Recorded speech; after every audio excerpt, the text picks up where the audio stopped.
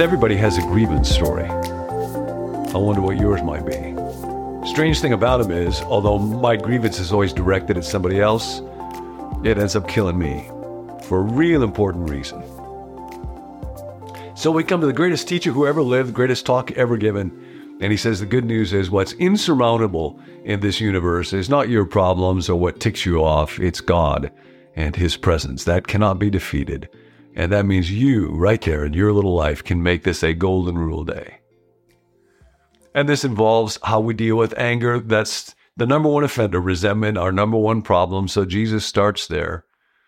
We talked last time about how he says, you have heard that it was said to the people long ago, you shall not murder, and anyone who murders will be subject to judgment. But I tell you that anyone who is angry with a brother or sister will be subject to judgment. And he uses here a word that's present tense participle. The idea is not just that you have gotten angry, but that you continue to be angry.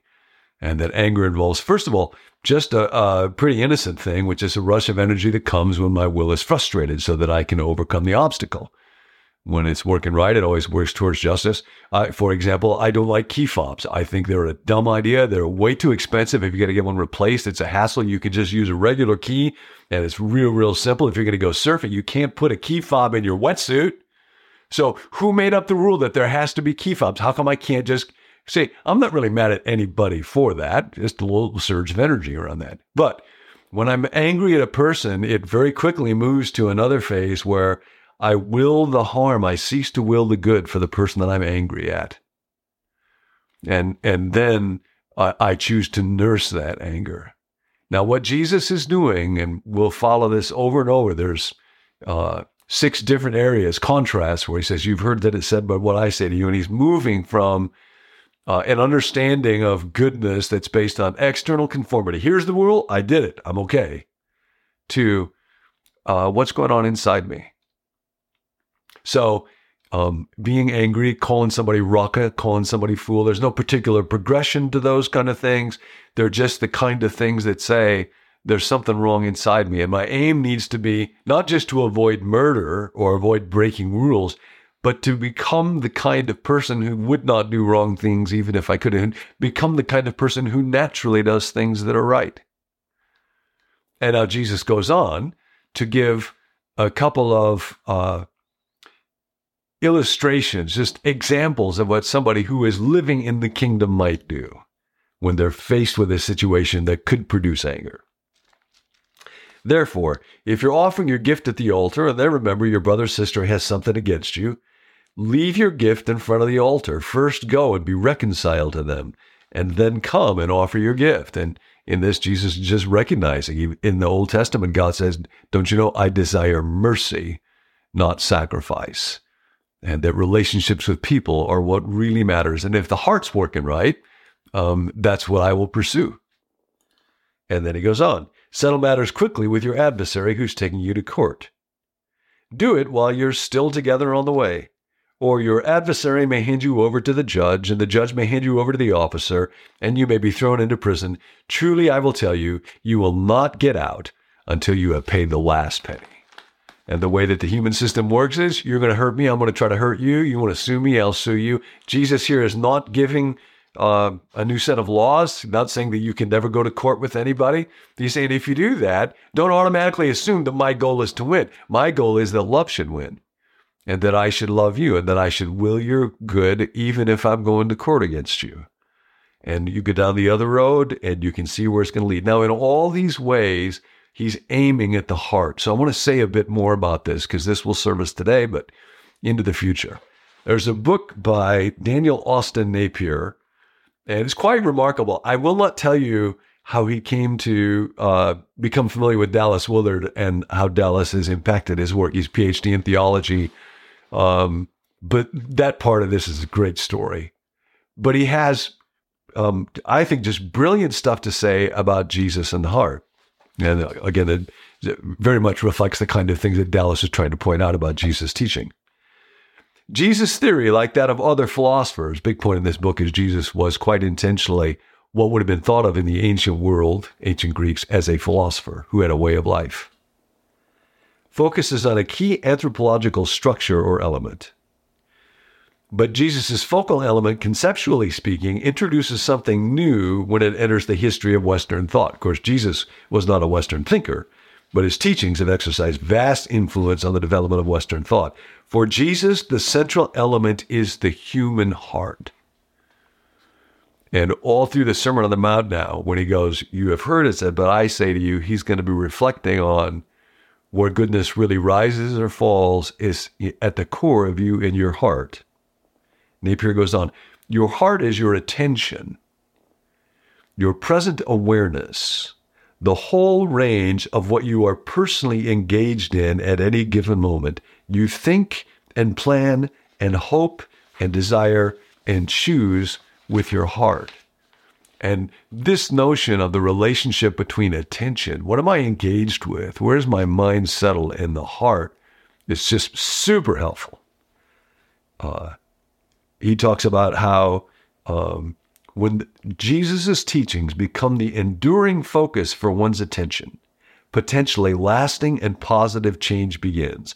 Moral growth requires sustaining a broad enough range of awareness to effectively counteract the intense narrowing of focus that ordinary desires instigate as they arise from or pass through a person. Hey, that car cut me off. Hey, I didn't get enough credit for what I just did. Hey, I think you're trying to insult me, and therefore it's okay for me to will your harm. Moral descriptions and exhortations found in Jesus' teaching, while actively attended to, produce a broadening of the perceptual horizon and allow a form of choice that's not a mere yielding to impulse. This is the seminal moment. Change starts here. Now, if my attention is not being formed and shaped by Jesus' teachings and the presence of God, the kingdom, his work right here, it tends to be a pretty weak read. And the great danger that the heart faces is what we talk about periodically in the community, the fellowship of the withered hand, and that's the tendency to ruminate. See, that rumination wants your heart. And anger, resentment is a place where that starts. Maybe C.S. Lewis's greatest novel is called Till We Have Faces. And it's based on the myth of Cupid and Psyche, written by Psyche's sister, who was not beautiful like Psyche was and felt ill-treated by the gods, carried this kind of book of complaints, and at the end of the novel is allowed in a courtroom setting to finally read her book of complaint. And she reads it, and it goes on and on and on. And then Lewis writes this, "Enough," said the judge. "There was utter silence all around me," writes O'Rule. "And now for the first time, I knew what I had been doing. While I was reading, it had seemed strange to me that the reading took so long, for the book was a small one, the book of my complaints, my grievance story. Now I knew. I had been reading it over and over and over and over. I would have read from it forever if the judge had not stopped me. And the voice I read it in was strange to me.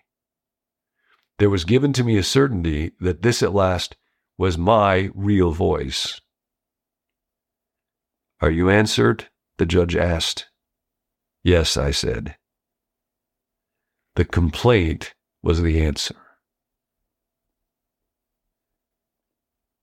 When the time comes to you at which you will be forced at last to utter the speech that has lain at the center of your soul for years, which you have all that time, idiot-like, been saying over and over, you will not talk about the joy of words.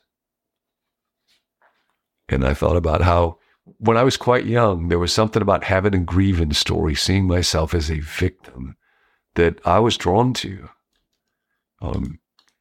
You may know, if you tune in very often, I'm Scandinavian and my spiritual gift is pouting. And there's something about having that kind of a grievance story that feels strong to me. And then over these last several years, that grievance story got much more intense. and I could feel its desire for my heart.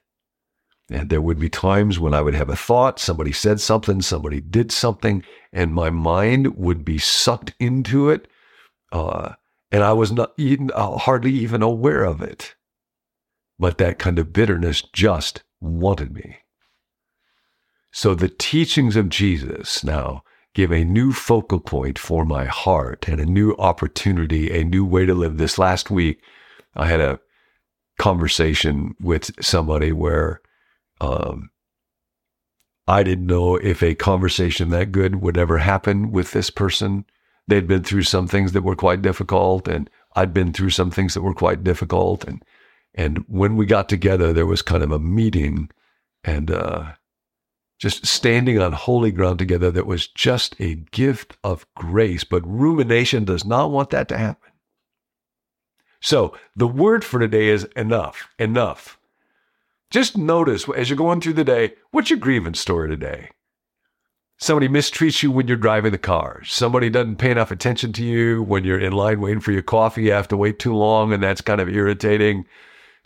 Somebody doesn't pay appropriate deference to you in a meeting. Somebody sends you an email that's a little bit curt. Somebody in the family does something that feels to you like it's a little bit snide.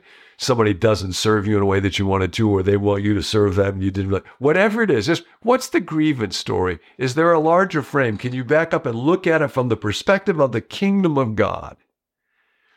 Now, it doesn't mean that you should never, ever be angry. Jesus, in the story about the man with the withered hand, was angered, we're told, when he asked the religious leaders who were there, what should I do right now? What's the right thing to do? And they refused to say that. They believed that their righteousness was based on keeping a rule rather than acting in love. He was angry. But the way that he expressed his anger was, he didn't back down to them. He didn't curse them out. He healed the man. So today, enough with the grievance story when it comes. Just take a look at it, enough, and keep remembering Jesus is right here. The kingdom is right here. Make it a golden rule day.